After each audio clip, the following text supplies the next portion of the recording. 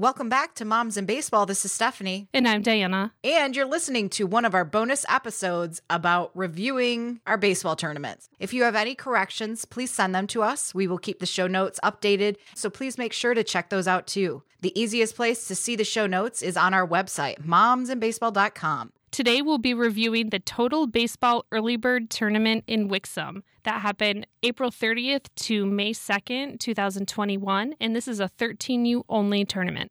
Absolutely. So this tournament, we had high AA type and majors teams that seem to be there in this open tournament. We'll just start with our categories, the fields. They have two fields, which were behind their sports complex. They were all turf. They had wonderful lights for night games, which we did play until the night, didn't we? I feel like they did turn the lights on. Yes, it never got like completely dark at our game, but there was another game after us, so they were in use, yes. Yes. Okay. They did have 4 batting cages for teams to use, but they did not have any extra space for players to warm up before the game. And so everybody just kind of stood around on the cement concrete waiting to use those batting cages. One cool thing that I do remember about the fields is the background had trains and train tracks that were just kind of sitting there. So for Diana, this could have definitely made like a great picture in her photography to have the trains as the background. Yeah, it was a very interesting setting. It's kind of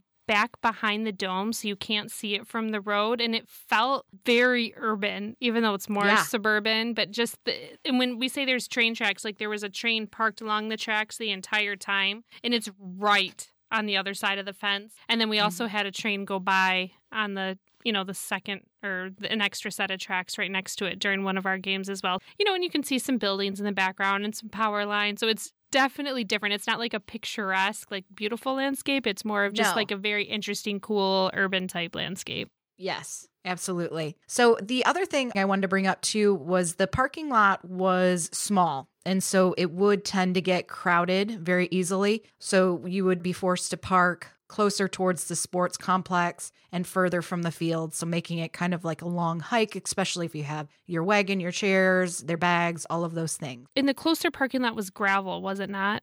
It was all gravel. Yes.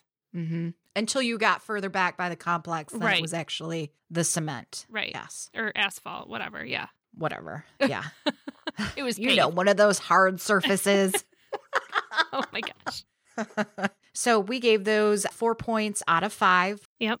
The next category is management. They use the Tourney Machine app. We did take away a half point for the tourney setup. You had to win your pool of 4 to have the chance to move on to the brackets. So that, of course, is an unintended side effect. It seems that coaches then overstressing the arms again. Every game feels like an elimination game. You want to put your best pitchers forward to make sure that you can win and then move on from there. So we gave it a 4.5 out of 5 points. The next category are the fees. So our tournament fee was $700. There was no parking fee. There was a $10 gate fee for the weekend. There was no senior discount. So we gave that category 4 points out of 5. Yeah, it was a bummer that they didn't offer senior discounts. And then $700 is just a little bit pricier than some of the other tournaments that we review. Absolutely. The restrooms were porta potties. There were 2 for the 2 fields. And by the end of the weekend, they were not pleasant. Let's just leave it at that. Yeah, pretty standard for any. I mean, I have been to tournaments that actually did okay with porta-johns, where they had porta-johns only, but they had companies come and empty them in the middle of the day and clean them out, and they did a good job about keeping them stocked. So it's still a porta-john. You can only make it so nice, but this one, they were a little grosser. On the plus side, they were super close. You didn't have to walk a mile to get to the nearest porta-john, I guess. That is true. That is true. So we only gave them 2 points there. Yep. The next category are umpires. They had 2 umpires per field, and they just were not very good. I mean, I'm sure they have plenty of umpires for their tournaments, and maybe sometimes they're great, but like just in our experience with the few games, they were not great. And I hate to talk terrible about umpires, but, unless we had some actual specific things that happened, and they were inconsistent. And I know they're human, they're going to forget things, but there were some pretty, really standard rules of baseball that might kids would have understood, or my kids would have understood in 8U, that they forgot about, but then later in the game remembered.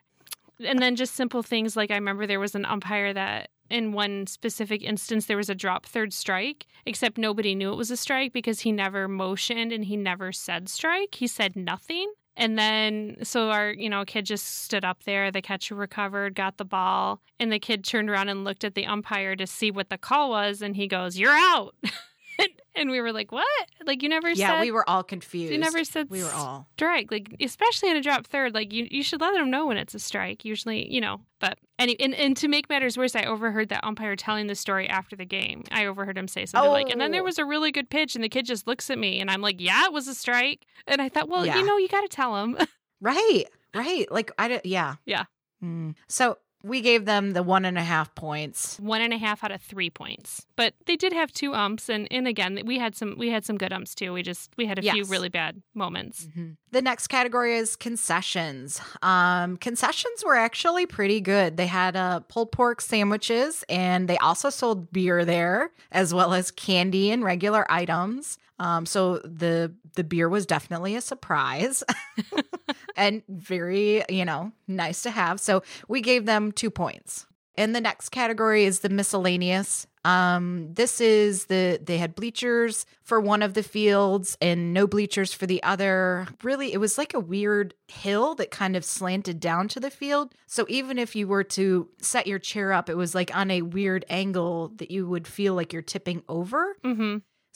So it was just odd. So you would have to sit like way over on the side and extremely high up in the middle of everybody that's trying to walk. Because like I said, this was it's kind of a small area. It's not like big, huge area where lots of people will be fitting in. And then there was obviously no playground. So kids were just kind of running up and down on this cement, where then people were trying to watch because there really wasn't that much room around the field to sit. Right. So it was interesting. I put on the plus side, this is the only tournament I think we've gone to where it was like 13U only. They didn't have a tournament for different age levels. They only did this tournament for the 13U level. And so it seemed to draw a lot of teams and a lot of pretty decent teams. So that was a positive for this tournament. Absolutely. So we gave them 3 points. For the miscellaneous category. Yep. So that brings our total rating to 21 points, which is a double. The major takeaways were, again, no place for the players to warm up their arm, no bleachers for one field. And with that hill, it just made it for awkward seating. And it was a small area. So when other teams are coming in waiting to play, they have nowhere to go except like right on your back because they can't go anywhere else. So it is a small area. And so I kind of see why they only made it 13U. Just to follow up with how our team did, this was another tournament where our team went 2-1. So I'm trying to remember the order. We won the first 2 pool games. We lost our 3rd pool game. And so that was not good enough to move on to brackets. You had to, in our case, we would have had to have won all 3 games. And the team we lost to was Diamonds Force out of Grand Rapids, and they ended up winning the tournament. That's all we've got for the Total Baseball Early Bird Tournament in Wixom. So once again, if you're listening to one of these episodes and you're associated with one of the tournaments, or you just happen to know that something we said is no longer correct, or maybe we got it wrong, feel free to let us know. We will make those corrections in the notes. And if you would like us to review your tournament, then send us an email and we'll see if we could maybe work something out in the future. It's momsandbaseball@gmail.com. But until next time, have fun at the fields. We'll see you next week.